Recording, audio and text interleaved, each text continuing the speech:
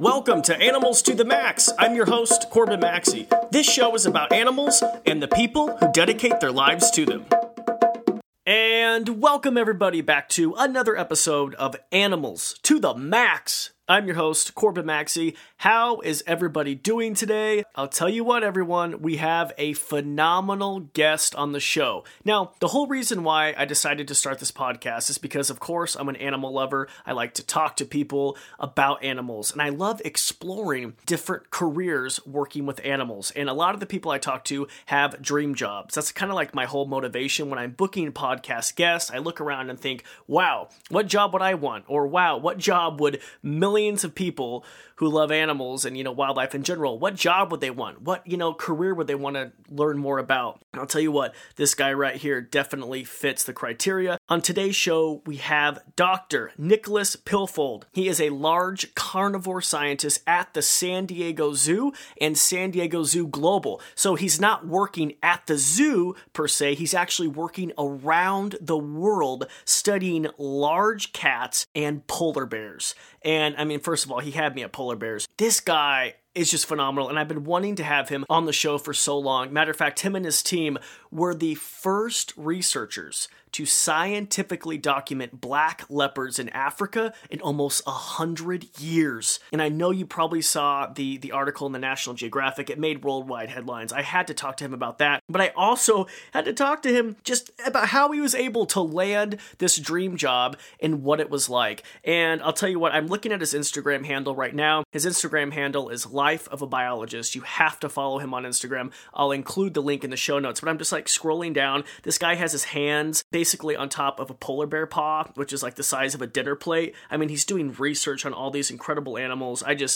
Dream job. I had a million questions for him, so I know you will definitely enjoy this. And I know for all of you out there, I know animal careers can be completely competitive. Trust me, I know. I work with animals. I understand it's competitive, and I'm also in TV, so it's like a double whammy for me. I understand there's a lot of competitive careers, but I'll tell you what, the sky is the limit. Before we get to the episode with Dr. Nick Pilfold, please make sure, if you haven't already, to hit subscribe to the show, leave a rating. It seriously helps me out. You can also find out more information and more kind of content regarding this podcast if you follow my Instagram handles at Corbin Maxey and Twitter and Facebook. But with that said, you guys are going to enjoy this. Here we go. Let's talk about some leopards and let's talk about some polar bears with Dr. Nick Pilfold, the large carnivore scientist from the San Diego Zoo. Nick, I am so excited to have you on the show. You have no idea. First of all, I found out about you through Instagram.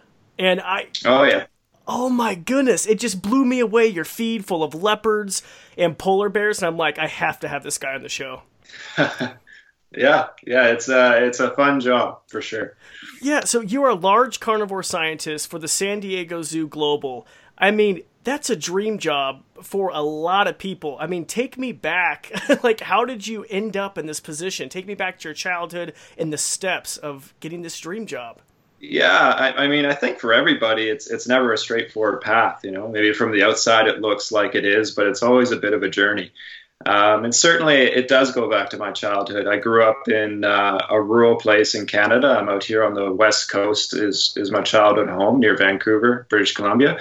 And my parents have some small acreage. And when I was a kid, we had horses and chickens and dogs. And we were very close to wilderness. So we always saw animals around us. We saw black bear and deer and coyote. And even sometimes we'd see cougar and even lynx. So there was this immediate contact with wilderness, and I spent a lot of my time as a child running around outside. But it wasn't until actually much later that I got back into doing large carnivore work. Much later. Okay, so when you grew up, did you know that you wanted to work with animals? No, not immediately. I think the thing that's always stuck with me is that I wanted to be a scientist. I was always interested in science from the very beginning. Even doing the science fair projects at school with my dad, that was really cool. And when I went and started university, I actually started in physics and astronomy because at the time I was very interested in astrophysics. Yeah, so I did 2 years of an astrophysics degree. But coming towards the end of that second year, it wasn't really holding me the way I thought it would. My attention was waning. It wasn't really what I wanted to do. And it just so happened that I had to take a biology course as part of my degree. And in that biology course, there was a section on ecology, and that really grabbed me. It grabbed my attention. And from there, it just sort of, it unwound, and I switched my degree to do ecology and biology. And so I had to kind of take a couple steps sideways to sort of move forward again. And I spent an extra year at university doing that, but it turned out to be the right place for me. Oh wow, we have like opposite stories. So when I was at the university, I was so excited because I went for biology. I knew I wanted to work with animals, and I had to take physics. Yeah. And Nick, I'm telling you, physics and me, we just don't work out. So I was it so happened. Yeah. This is a true story. It so happened that physics were not required for my year or whatever, my catalog year. So I was able to escape without having to endure the physics. Although I still had to do all the chemistry and all that type of fun stuff that kept me up late at night. But wow. Yeah. So astrophysicist. So so you go to the university, and you get your degree, but how do you end up working for the San Diego Zoo? I mean, there were probably several steps, right? Yeah. So after I finished my degree, because it took me a lot of time doing that switch from astrophysics to biology, I was sort of finished with university education at that point. I wanted to go and work. And so what I did from there is I actually went up to become a consultant. And I was an environmental consultant here locally in British Columbia for about 3 years. But that job wasn't really holding me. It wasn't holding my interest in the same way that I felt when I was doing astrophysics. I just wasn't holding my interest. I wanted to do something that was more of a passion for me. So that's the point where actually I started my career trajectory, which ended up at San Diego Zoo Global and being a large carnivore scientist. I kind of sold all my stuff, packed up my things, and I moved to Africa to get a bit of experience working with large carnivores before I decided that this is indeed what I wanted to do. Wow. Okay, wait. Have you ever been to Africa before you dropped everything and sold everything? No, this is the first time. Yeah, I mean, I'd done a bit of traveling. I'd done the Europe thing, and I'd gone to Mexico and stuff like that, but I'd never done a trip of that sort of magnitude. Wow. Okay, and so that was in 2009, correct? You packed up. That's right, yeah. And you moved to South Africa. Yeah. Yeah, so the idea there was I was interested when I was doing my bachelor's degree in ecology. One of the things I was very interested about was how communities of animals are structured. And one of the things that becomes quite obvious is that large carnivores have a big role to play in how communities of animals are structured in the environment. And that's what drove my interest to doing large carnivores. But before moving down that career path, I really want to try to get some experience, do day-to-day work, make sure that I was still interested in what I was doing 6-8 months down the road, living in a small place in Africa. So I got myself a volunteer internship in South Africa, in the northern part, in the Popo province. And the day-to-day work was tracking large carnivores in a small reserve. So one day we track lions, the next day we track hyenas, the next day we track leopards, next day we track cheetahs, last day we track wild dogs, and then we take a day off, and then we repeat. And that was amazing. I couldn't get tired of it. I loved it. I loved every day of the work. And so from that point on, I knew that I was on the right path.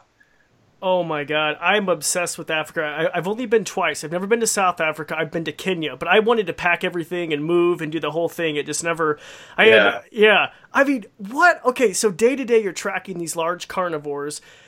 I mean, do you have a first experience when you arrive in Africa, like that sticks out in your mind? Yeah, certainly. There's a couple of different experiences. I think the first arrival to the reserve and to the nature, the environment in Africa was very different. So here in Canada, we certainly have a lot of wilderness, but it's spread out over a huge area. And the density and diversity is not nearly the same as in Africa. Africa is such a unique place that way. So I remember the first few nights that I was there, the surroundings felt alive. You could hear the lions calling, you can hear the hyenas calling, you can hear the birds. It's just so much life, so much diversity. And that was different for me as a Canadian. I was like, this is really, really cool. Like, there's just so much here. And then the other event that sticks out in my head was the first time that I got up close with lions. Because it's just something so special when you see wild lions. And it was a pride that had 3 little cubs, a couple adult females, and 1 big adult male. And it was our job just to take some focal observations of what they were doing. And, the cubs were playing around the car, and we had a female lioness at the front of our car and a female lioness at the back of our car, and a male that would walk by who was only feet away from us. And it's such a visceral thing to be that close to such a magnificent animal. Wow, that's a great first lion encounter, because every time I've seen lions, they've been sleeping.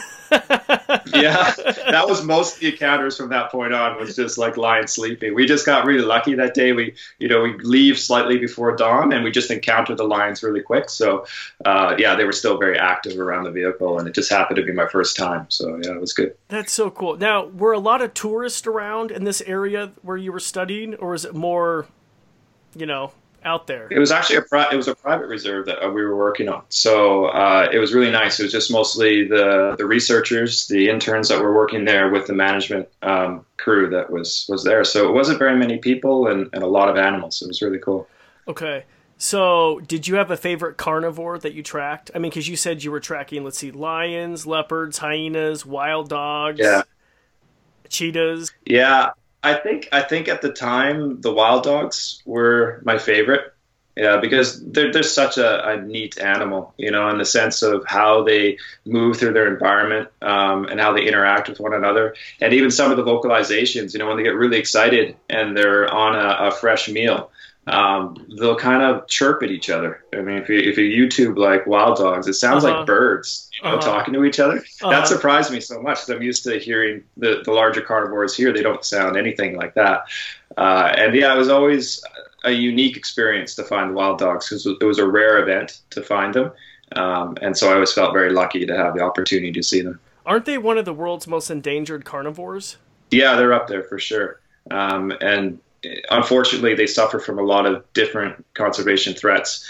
The project that I run currently in Kenya, there's a wild dog pack that lives in and around there, and a canine distemper virus outbreak really brought the population down. So there's a lot of different threats for them.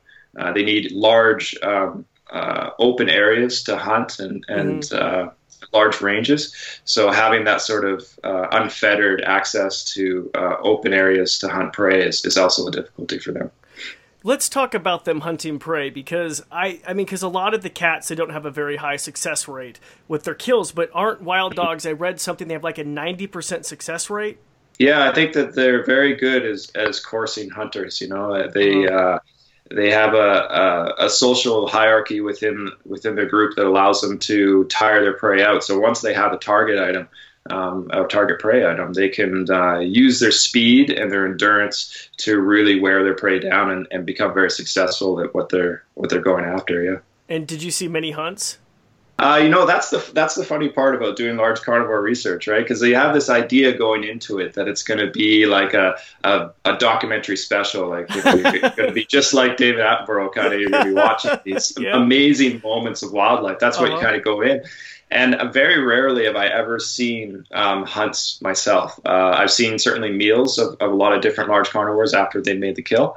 I do remember one time we were driving through one of the reserves I was working on, and I saw a bunch of impala cut right in front of our vehicle, and they were going really, really fast. And I was like, and all I remember thinking is, those impala are running faster than I've ever seen impala run before. And then when I turned and looked the other way, there was a coalition cheetah pair, two male cheetahs that were right in front of our vehicle, chasing them right behind them, And I was like, oh, well, that's why they were running so fast. And it was over like that. It was we were in a shrubland area, there's no way to sort of follow them. And of course we actually want, nature to proceed as it should. So you just kind of let them go. But that's about as close as I've ever been to like an African large carnivore hunting. Yeah, I almost saw a hunt, and I say almost because I was in Kenya, but like literally we waited for like hours, like lines of cars just waiting, and it was just, nothing. Just, the lions kind of snuck up on the wildebeest, and then they just, unsuccessful. Yeah, exactly. I know exactly what you mean.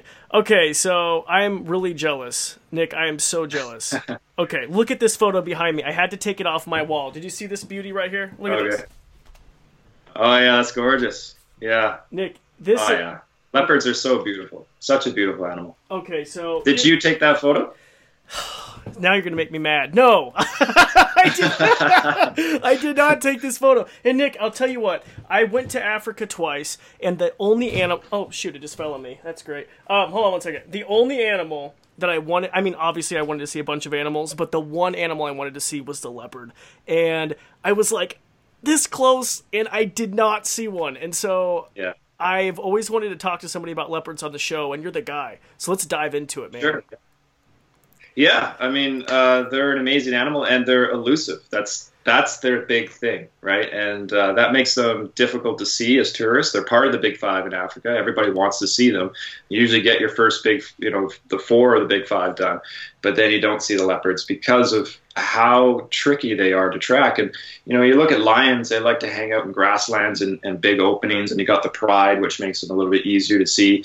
Leopards are solitary. They like to live in sort of rocky or ravine environments that are tucked away. So you have to have a really keen eye to be able to pick them up. And actually, when it comes to their conservation, it's one of the issues with them because there's not actually a lot of research dedicated towards leopards when you think about the other research that goes on for lions and cheetahs and wild dogs.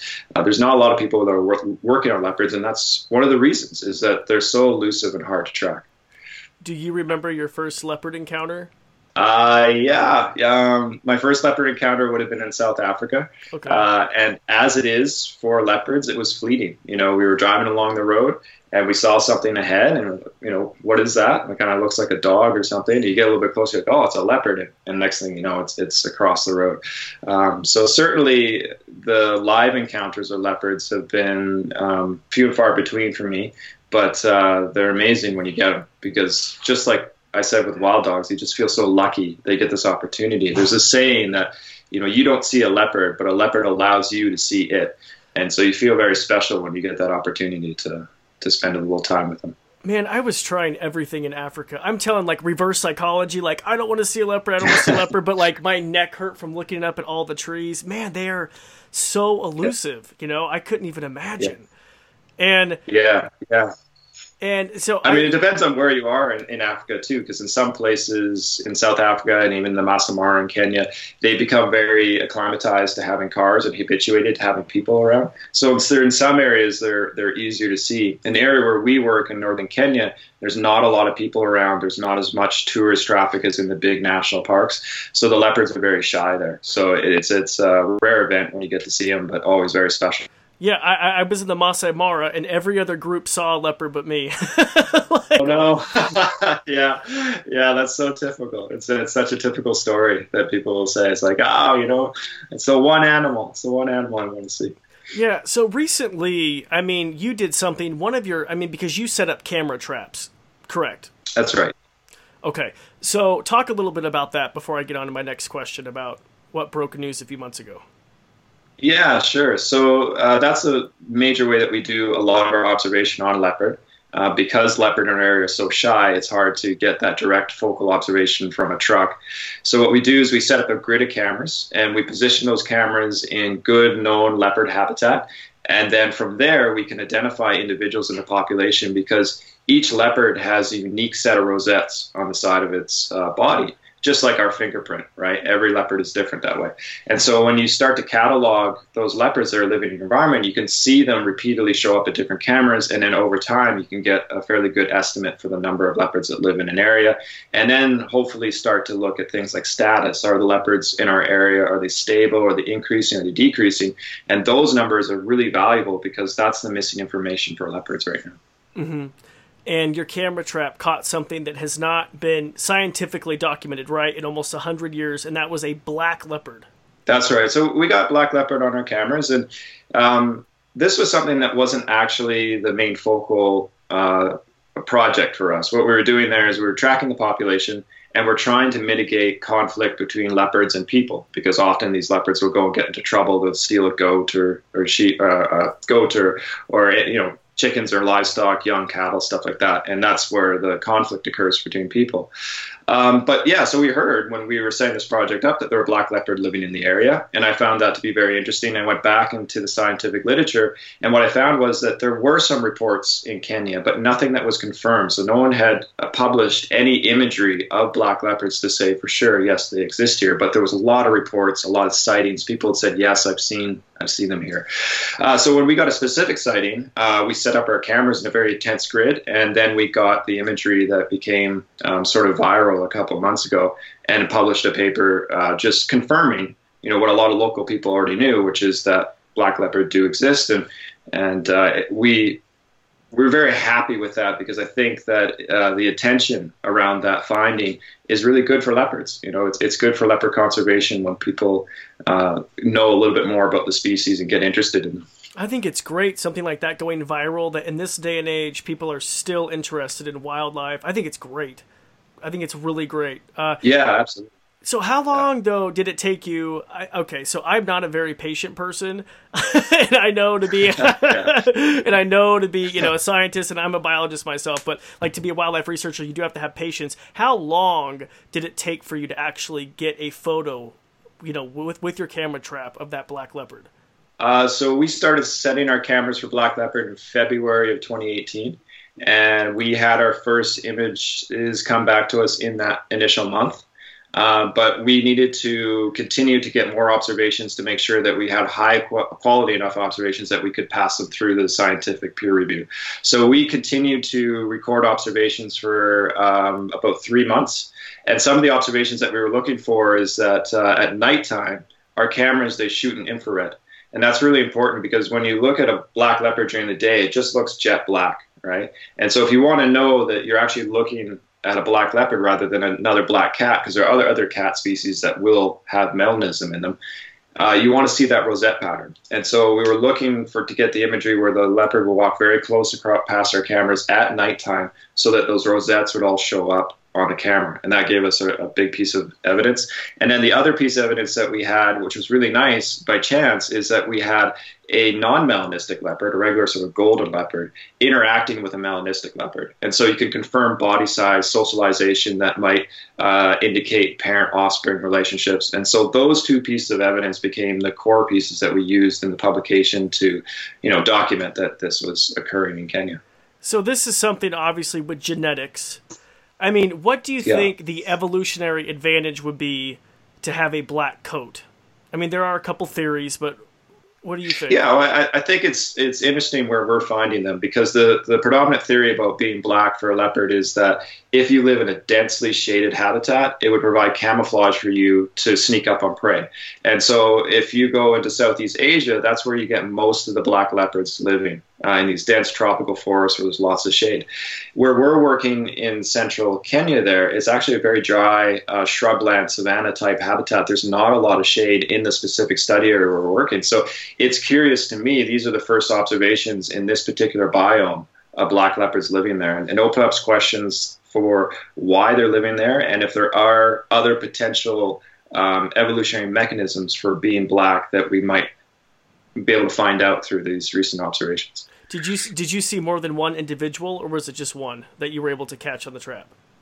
So initially we had 2, but we're actually now up to 5 individuals in our population, which is really neat. To me, that suggests that it's not just sort of a rare one-off kind of genetic mutation that's occurred and an individual has it, but it's actually a trait within the population.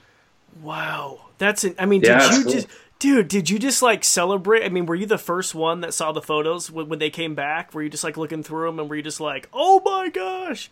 Actually, so to run the project, I have a local field assistant on the ground who does all the day-to-day running of the project, makes sure the cameras are all good and collects all the images, Ambrose Latawai. And so Ambrose was the first one to send me back the images and say, look what we found. We found this black leopard on our cameras. This is great. And he's, just as excited as I. He's a local guy, comes from very close to the study area where we're working. He'd always heard his elders in his communities tell stories about black leopard being present. So to, have that confirmation was very exciting for him too. Wow. I mean, did you just like pop the champagne? I would be so excited. I just would be like, let's celebrate. Yeah. We're in the bush. I mean, that's just so cool. It was very exciting moment for sure. Yeah. So how long are you in Africa for these types of, studies? So this is it's an ongoing study, so we're hoping to continue it for the long term. In terms of my personal travel, I try to go 3 times a year for anywhere from 2 to 6 weeks at a time. 2 to 6 weeks at a time. Wow. Is it hard to get back to reality after being in the African bush, heading back to Canada and No, I kind of gotten used to it. I like it. San Diego, when I go back to the zoo, it's a very nice place to come back to. And San Diego is a beautiful place to work, and the zoo is a gorgeous institution, and I have a really nice office there. So it's a nice, relaxing sort of thing to come back to. But yeah, I've kind of learned as part of my role at working at San Diego Zoo Global is that you got to be flexible with where you're going and what you're doing. And like you said at the beginning of the podcast, I work on leopard, but I also work on polar bears in Canada and Norway. I also collaborate on projects in Andean bears in Peru and giant pandas in China. So being flexible to different environments is just the name of the game when it comes to that type of position. Oh my gosh. Okay, so let's talk about that. Your recent Instagram post with the polar bears, just phenomenal. Can we just talk about your work with polar bears? Because there's a photo of you just like touching their paws. I'm just like, oh my goodness. So please, give me an idea. Yeah, so polar bears is actually just going back a little bit. When I came back from South Africa in 2009, and I wanted to become a large carnivore scientist, I wanted to do my PhD work here in Canada, and I wanted to work on the largest carnivore of them all, which is polar bears. And here in Canada, we have 2/3 of the world's population living in our Arctic. Wow. So it was kind of there was a number of interests that kind of drove me to that. Not only just large carnivores, but I got to see Canada's great backyard, this massive Arctic that we have, and explore some of that during my PhD. So now that I'm based at San Diego Zoo Global, I continue those relationships that I built during my PhD to do the work. And that's what you were seeing on Instagram is recent field work in the spring in Hudson Bay, Canada, where we go out and we interact directly with the bears on the sea ice. And that's what leads to those kind of pictures of being up and close with the bears. Yes, and I heard something or learned something and read an article. Don't they communicate by the scent glands underneath like their paws? Is that correct? Can we talk a little bit about that? Yeah, so that's one of the ways they communicate. And one of the projects that we've been working on is to try to decipher more about how they do this long distance communication.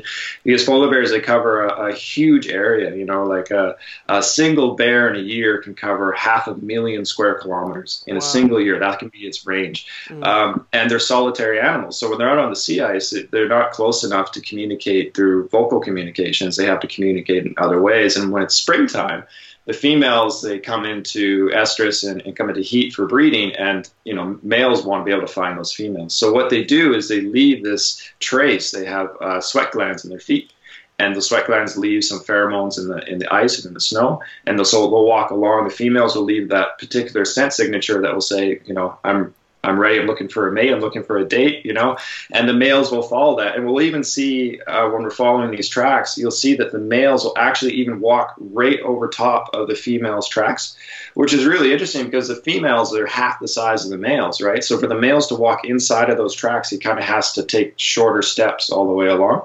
Now, so they're very keyed into trying to find the available females in the spring, and that's what that communication is all about. Have you ever had any close calls? I have. One of my friends travels the world. He does wildlife photography expeditions, and he was saying like the only two animals that will try to eat you are crocodiles and polar bears. So like, and he photographs polar bears. So, what was that like? Have you ever had any close calls where you thought, what? You know what I mean? Yeah, I mean. Polar bears they're an interesting animal to work with. When it comes to their overall behavior, they have sort of this dual personality where they kind of feel sort of gentle when you look at them in certain things that they do, but that they are the boss of the Arctic and nothing pushes them off, right? So you have to be exceptionally careful. Sometimes there's a deceptive way about their behavior because they're a little bit more gentle. I'll give you a quick example in the animal world. In Alaska, bowhead whale carcasses wash ashore every year, and grizzly bears and polar bears will both feed on those carcasses. Really? But when it comes to who gets access to the carcass, if there's a fight, it's usually grizzly bears that win and push the polar bears off. Even when polar bears are bigger than grizzlies, it's just because grizzlies are they're more aggressive, they're a little bit more nasty to deal with. I don't think I've had anything that is a really dangerous close call story. We're very careful in what we do in our field work. We've been doing the same protocol for the last 35 years. So all the stuff that we do now has been developed over a long time. When we sedate the bears, the drugs that we've been using, they've been tested over many years. So we're very, very good about the safety protocols in the field. And so you're basically, I mean, what are you studying? Just their habits with the females, or like, can you give me more in depth of what you're doing, I guess? Sure, yeah. So every spring we're running sort of a gauntlet of different things all at once. You know, we have a number of different research programs collecting data all at once, and it's all kind of structured within the same daily activity. So the daily activity is we get into a helicopter in the morning, we pick up, we head out to the sea ice if the weather conditions are good. We're tracking bear tracks in the snow to try to catch up with particular bears. And then we use tranquilization from the air using aerial darting. Bear goes to sleep. Once the bear is asleep, we go on the ground and we collect a bunch of information. So the studies that we're looking at include, we put out transmitters, collars and ear tags to track bears. So looking at migration behavior, sea ice dynamics and how bears react to certain habitats and sea ice change. We look at sort of health of the bears. So we're taking little bits of samples here and there, some hair and some claw, a few different things, just tiny samples off these bears, but we can get all sorts of information off of that. So the health of the bear, the contaminant load of the bear, disease information for the bear. So there's a sort of a polar bear health project that we work on as well, where we're trying to understand the health of the bears and what drives their changes over time. And then predator-prey interactions. So one of the things that we're working on this year is documenting what bears do at kill sites.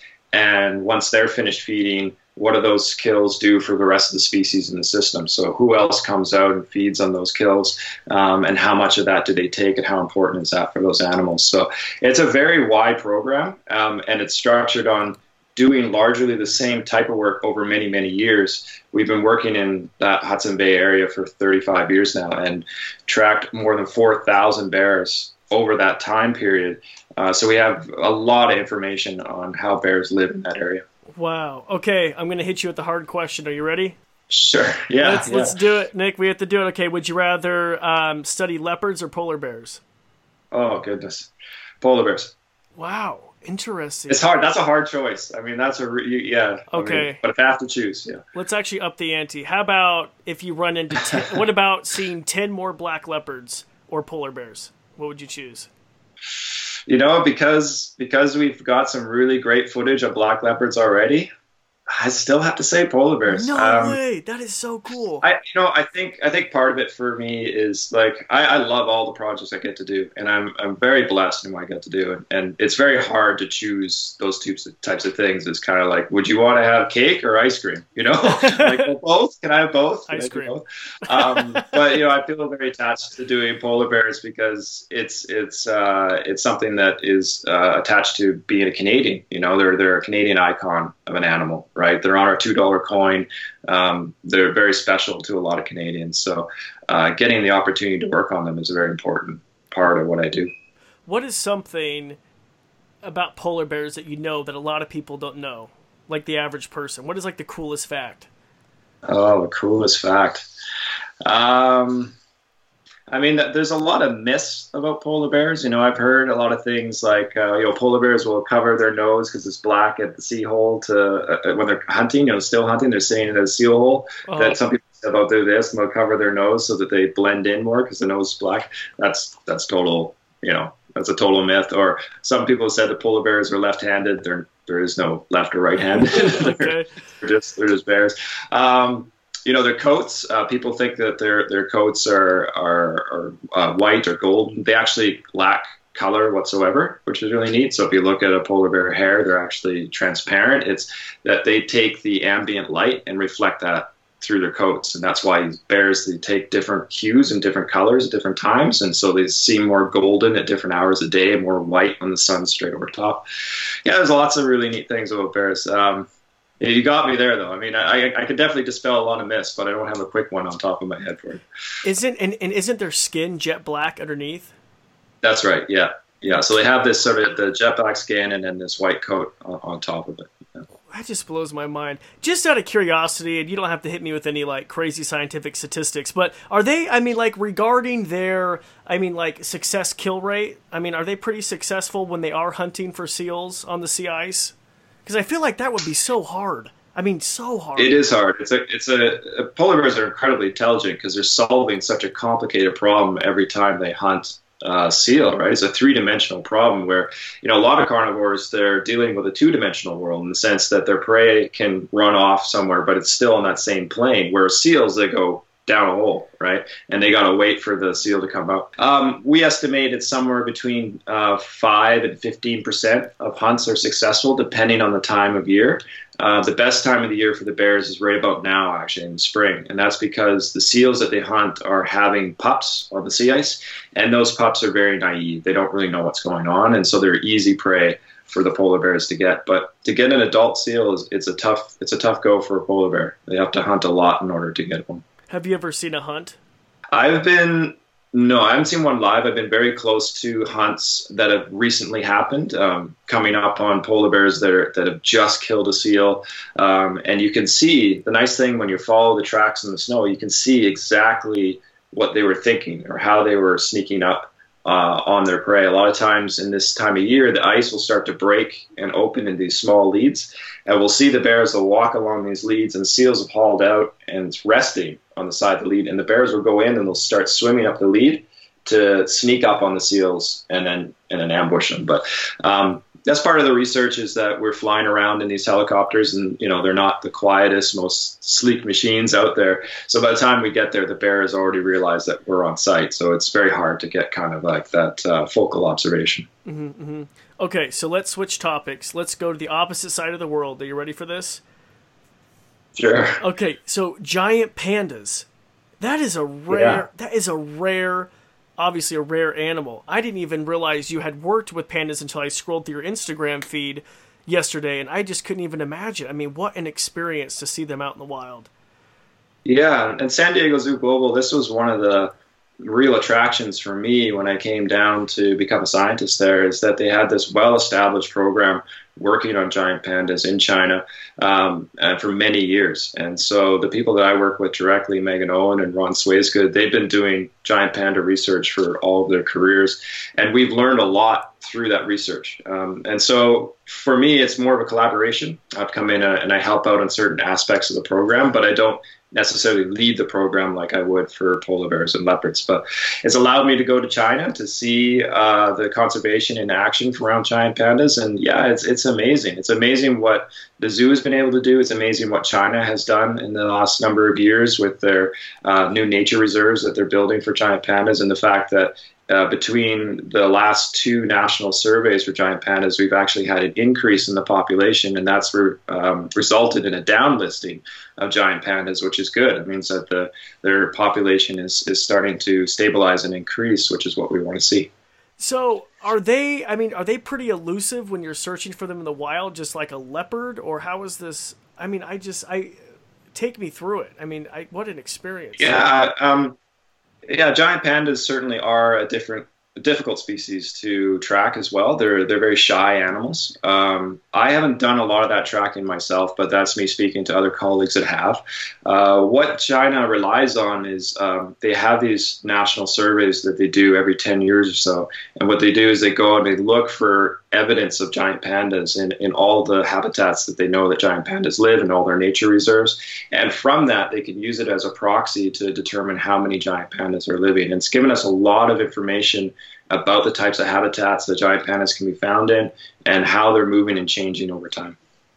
Giant pandas are really weird bears. Would you agree? They're an interesting carnivore, yeah, because taxonomically they're a carnivore, but they're not really, they don't behave like a carnivore, and they certainly don't eat like a carnivore. Yeah, I mean, can we go a little further into that? Yeah, certainly. So, I mean, 99% of what giant pandas eat is bamboo. And bamboo is a tough substance to eat. It's not just in terms of it being plant matter and high in cellulose, but the fact that it's hard. It's a hard material. It's if you ever pick up bamboo and just try to break it, you can't. It's very difficult to do. So that's led to some interesting adaptations for pandas. One of which is that their jaw and their bite is actually the strongest out of any of the bear species. So you might think that the predators of the bear species that focus on like polar bears that focus on killing seals, they would have a really strong bite, but they don't. It's the pandas that need to shear through that bamboo. And then the other thing that pandas have is they have this symbiotic relationship in their guts for bacteria that can break down the cellulose, so they can actually get some energy and nutrition out of it. But their lifestyle has moved towards a much more sedentary sort of lifestyle where they sit and eat a lot of bamboo in a day in order to get enough nutrients out of it to make it worthwhile. But yeah, they're an interesting species for sure. Are they, I mean, because I think in pop culture, they're just depicted as these friendly, cuddly, lovable, cute animals. Are they aggressive like other bear species? Yeah, I mean, I wouldn't call them necessarily aggressive and relative to some of the other bear species. Like I mentioned before, grizzly bears, they're pretty aggressive. Sloth bears are very aggressive as species. But I think there's this thing with giant pandas that people think that they're totally just, like you say, fuzzy and cute and they're not dangerous. And that's totally not true. I mean, they're still bears at the end of the day, and they can do a lot of damage. And if they don't like you being around, they can certainly act in a defensive manner, and you wouldn't want to be near a panda that's doing that for sure. All right, Nick, you just sparked my interest. You said sloth bears are really aggressive. I've never heard that before. Did you have any encounters or stories from colleagues? Like, I would never have guessed. No, I don't have any direct stories about sloth bears, but certainly if you look at the conflicts with people, sloth bears have the highest, most frequent conflict, and that's a dual situation in the sense that their behavior is quite aggressive, but they also live in a human-saturated environment in India, where there's a lot of people around, right? So that the incidents of interaction are going to be higher. But I think one of the things that you look at sloth bears is they live with one of the other largest carnivores on the planet. They live with tigers, right? And they're much smaller than tigers. And so some of that aggressive behavior is defensive posturing to protect themselves and protect their young. But they kind of have that cue to be a bit more aggressive as a bear species. Yeah. Have you ever studied tigers in India? I've never studied tigers. Tigers would be interesting. They're a species that, again, like leopards, like polar bears, they're magnificent, they're charismatic. They attract a lot of attention, and that attention can be used in very good ways for conservation. But I myself haven't. I do have colleagues at the zoo that do work on tigers in the wild. Okay, so that leads me to my next question. Is there any other large carnivore that you would just love to study one day? Yeah, I thinking on that question, I think I'm more drawn towards systems than I am towards individual species. Oh, okay. And one of the things I'm drawn to, and I was drawn to about polar bears, is that I really find systems where animals seem to be living on the edge of environmental extremes to be very interesting. So if I could, I would love to, look at something like snow leopards that are living in Pakistan or Afghanistan, places like that, or even other leopard species that are living in places like Iran and Saudi Arabia, places where you wouldn't typically expect a cat to exist, and then you have to wonder how does it make a living in these environments? What does it have to do? That to me is a very interesting part. So yeah, I'd be drawn to those extreme systems, mountains, deserts, polar regions, that kind of thing. What about jaguars? Very neat species, yeah. Very close in their ecology to leopards. And we have a very good jaguar researcher at San Diego Zoo Global. So it's always interesting to see what he's doing, because I kind of compare notes with him to what I'm doing for leopards. Wow. Yeah, man, you just have a dream job. Do you have any last minute advice for anyone listening? We have a lot of young listeners who, I mean, I can't even believe you must have beat out so many people for this job. I mean, you're traveling the world, and the San Diego Zoo is one of the most credible zoos in the whole entire world. I mean, so any advice, give us some tips.